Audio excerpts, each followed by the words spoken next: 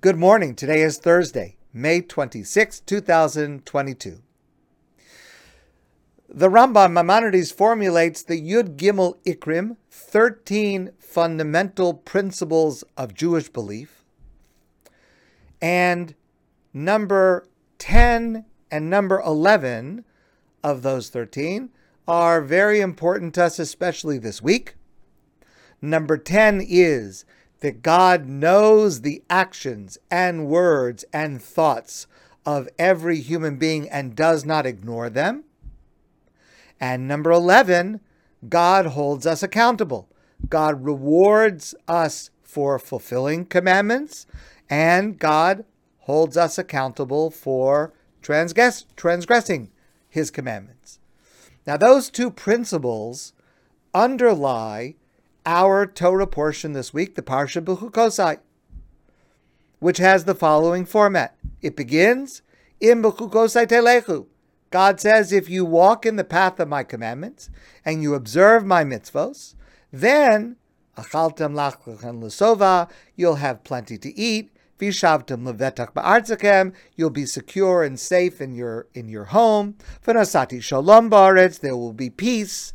V'nasati mishkani b'sochem, my presence, God says, will dwell among you. All the good things that we want in life will happen if we follow God's commandments.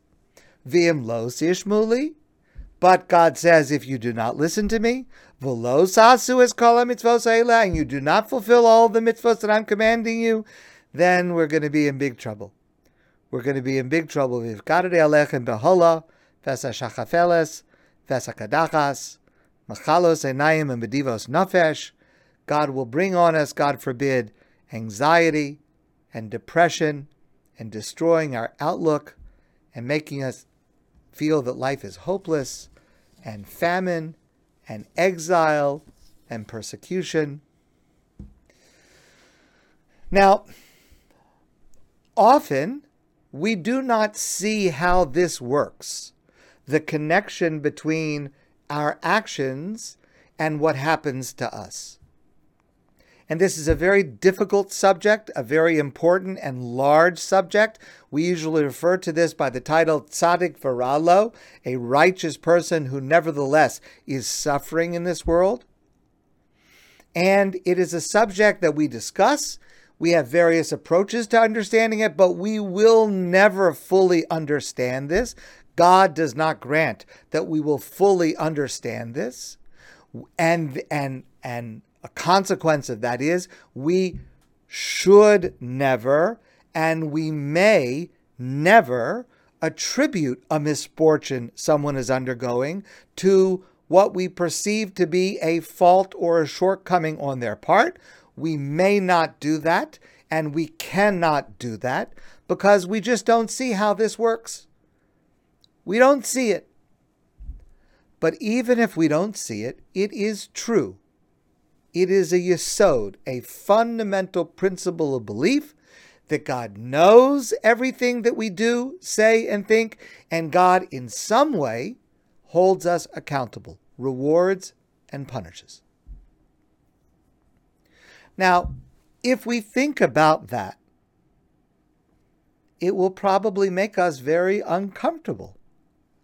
Wherever I am, whatever I'm doing, whatever I'm thinking, God is watching me. There's no privacy. It will make us so uncomfortable that it should help to improve our behavior. I act differently when someone is watching, when someone knows. But at the same time, this should also make us very comfortable, because many of us think that the worst thing in the world is to be punished by God. God forbid. And yes, that's pretty bad. But it's not the worst thing. We have a famous verse in Tehillim. The pasuk says, Ashrei hagever, happy is the person, asher tiyasrenu ka, that God disciplines. person should be happy that God is disciplining them. What does that mean? What it means is that the worst thing in the world is not to be disciplined by God. The worst thing in the world is to be ignored by God. Because to be ignored by God means God doesn't care about us. It means our words and our actions have no meaning, no significance. So God doesn't trouble himself to hold us accountable because it doesn't matter. That would be like living in the Matrix, a life that is ultimately meaningless. God disciplines us because we matter to God, because we are important. Our actions are important, and it's important to God that we should improve our actions and learn from our mistakes.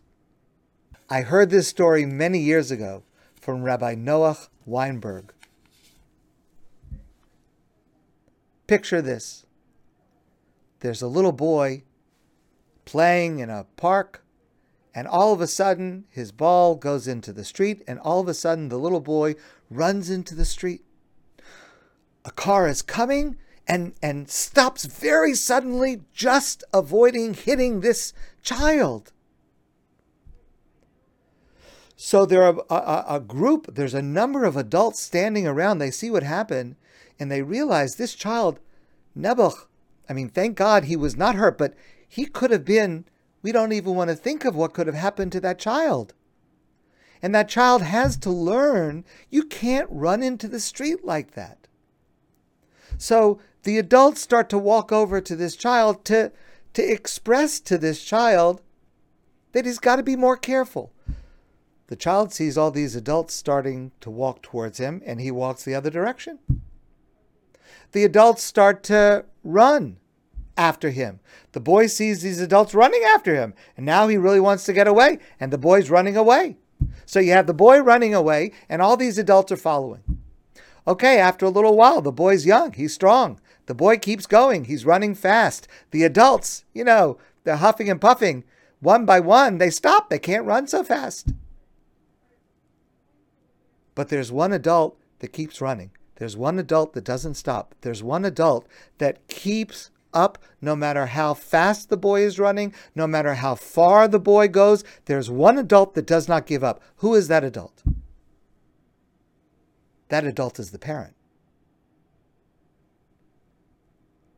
Because the parent can't allow their child to have done something dangerous and not have input to correcting it. The parent cannot give up. Yes, we all care about that. We all try, but the parent is the one who will not stop until a child learns its lesson not to do that. We are beloved by God. We have a holiday called Rosh Hashanah, the Jewish New Year. It's a Yom Hadin, a day of judgment. But it's also a Yom Tov, a holiday with joyous activity. And we dress up in nice clothes. We have delicious meals. It's a day of simcha. How can a day of judgment be a day of joy also? Well, number one, because we are optimistic that if we go through the process of God's judgment with integrity and honesty and sincerity, that the outcome will be a good outcome. That's number one. But number two, even the fact that we are being held accountable by God on Rosh Hashanah itself is a reason to rejoice. God cares about what I do. Yes, okay, I may be lacking in this area. I may be okay in that area. I certainly need to improve, but God cares enough to want to make sure and to hold me accountable because God loves me, because my actions matter. And this is the precise parallel to our role as parents. That adult that kept running, that was the parent, because the parent loves that child and cannot stop until the child learns its lesson not to do something dangerous. Now, my children may be upset with me for saying this, but so be it. Many parents think that the worst thing they can do to their child is to discipline them. And so, many parents don't, in order not to hurt them. Okay, I understand that, but it's a big mistake. Because the worst thing that a parent can do to a child is not to discipline them. The worst thing a parent can do to a child is to ignore them. Dr. David Pelcovitz, the psychologist, who is an expert on raising children and an expert on dealing with children at risk, especially teens at risk. Dr. David Pelcovitz says the number one risk factor for problems with teens, it's not abuse, it's not poverty, it's neglect. Because neglect means you don't matter. Discipline means I want you to be good. You are the most important thing in the world to me. And having you turn out right is my highest priority. It is the most important goal in my life. Of course, there is a very important difference between punishment, which is punitive and harmful, dwells on the past, and discipline, which is future-oriented, which is constructive, which raises the child's self-esteem, not lowers it. That distinction is absolutely critical. But the corollary to what Dr. David Pelcovitz is saying is that the most common complaint of teens in trouble may be surprising to you. They don't feel they have the undivided attention of their parents. And this is so especially true today as the boundary between work and family time has become so porous, as we spend so much time on our phones and devices. The most common complaint of teens who are going through difficulty is that they don't feel they have undivided attention of their parents. Parents, in dealing with their children, need to parallel what God says to us in this parsha, our parsha this week, Bechukosai. That what you do is so important. How you will turn out. I care so much about you that I must intervene to help you improve. Jacqueline Kennedy once said, "Nothing you do in life is as important as how you raise your children." It's true for us, and it's true for God as well.